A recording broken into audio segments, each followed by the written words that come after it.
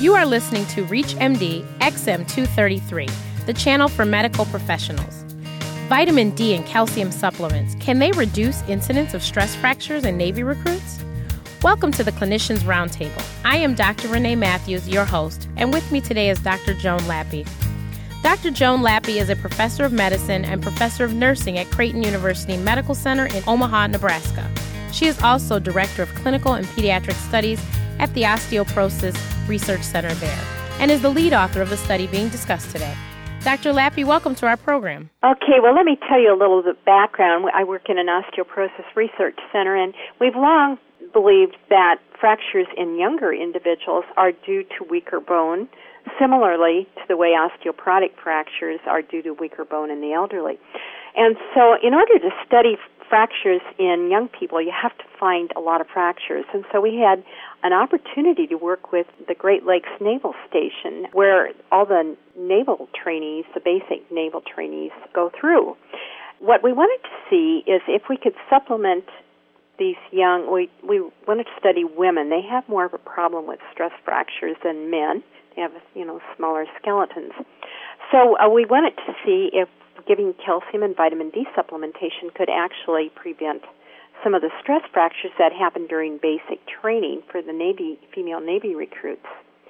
So what we did is randomly assigned half of these young women to calcium and vitamin D and the other half to an identical placebo. And we followed them for 8 weeks of basic training.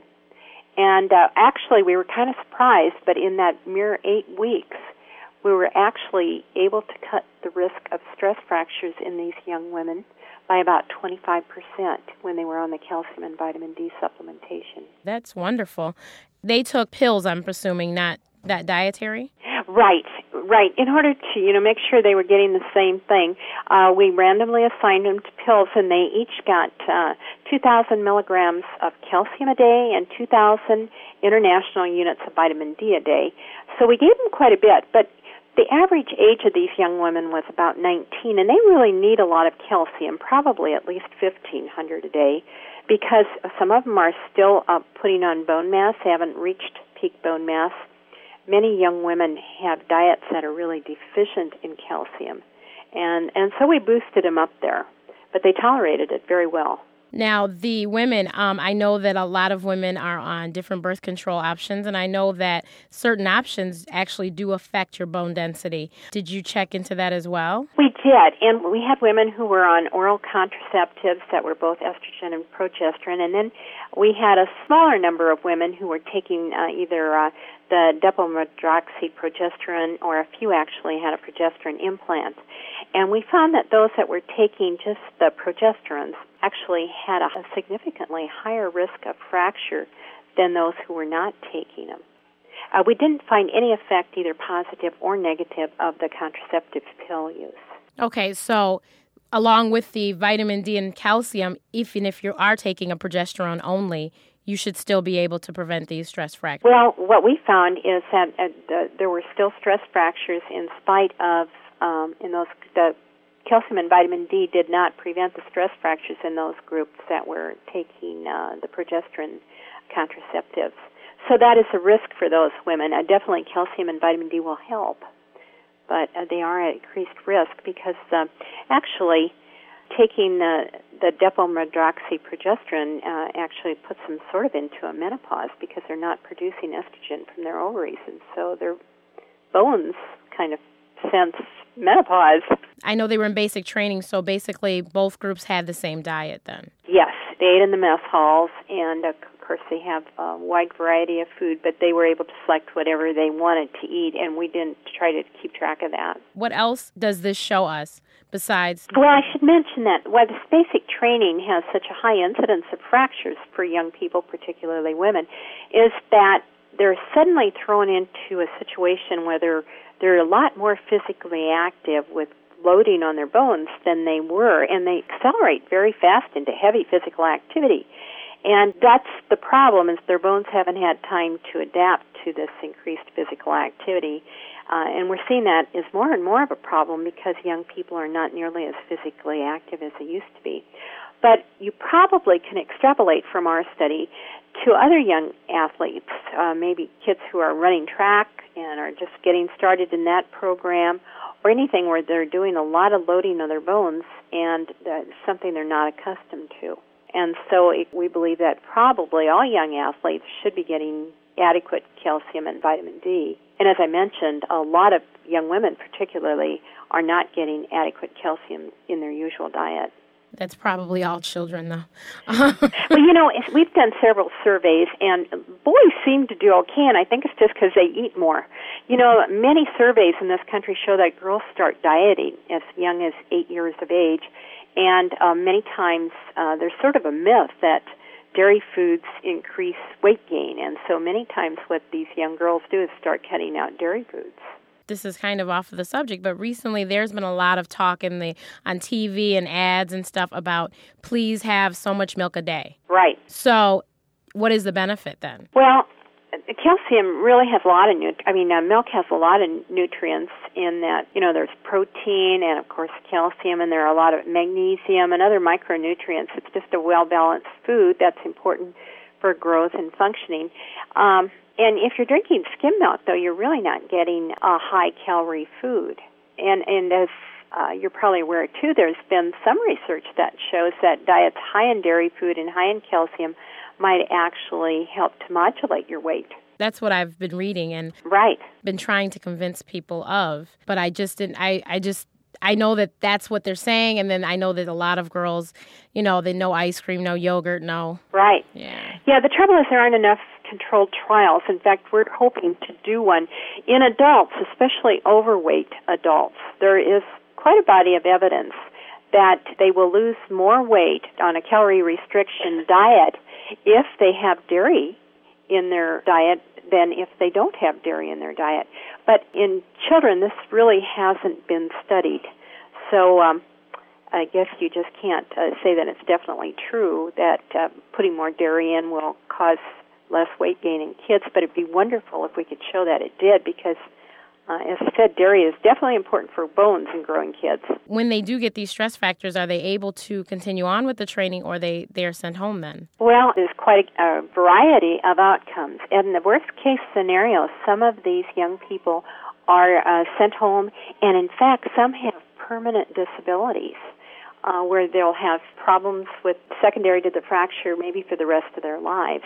And then, of course, there are those who have minor fractures, maybe of their metatarsals or even a tibia that heals, but at least they're delayed in completing basic training.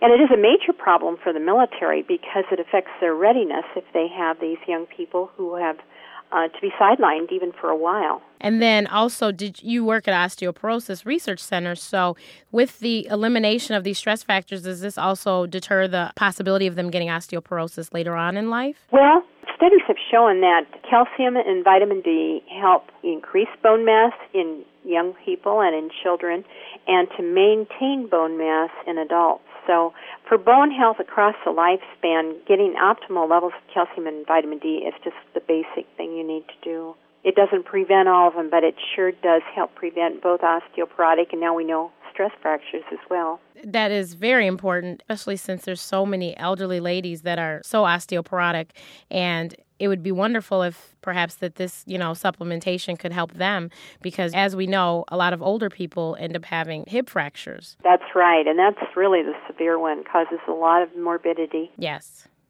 and like I said, it would be wonderful if we could get that, if the calcium and vitamin D at that age would help them as well. But I guess if we get started early on, then we have a better chance of a better future. Right. The way we describe it, if women and men probably reach their peak bone mass maybe in their 30s, and up until that time they can keep building their bone mass. The more they have at their peak mass, the more they're going to have when they start that inevitable loss of bone that happens with aging. So it's really important to have adequate calcium and vitamin D while you're increasing your bone mass, And then, as I said before, studies have shown that as an adult, those who have adequate calcium and vitamin D are less apt to have osteoporotic fractures when they get older. So at any age, you can benefit your bone health by maintaining adequate calcium and vitamin D intake. And then for the younger people, the vitamin D and calcium supplements, should they take them starting at what age, would you think? Well, with that, especially with the calcium, I think it's better for them to get a well-balanced diet.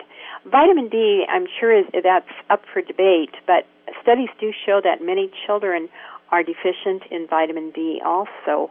And I've heard recommendations that even kids should probably be taking vitamin D supplementation. I'm not sure at what age those would be recommended, but probably at least elementary age. Because I know that the foods that vitamin D is found in are not necessarily foods that children are going to eat. No, fatty fish and egg yolk. And years ago, probably before you remember, what children were given was cod liver oil, which was the way they got their vitamin D, and that was really unpleasant. And but now I don't believe that there are even, the recommendations aren't even to give children that much. I think the recommendations for kids for vitamin D is about 200 international units a day.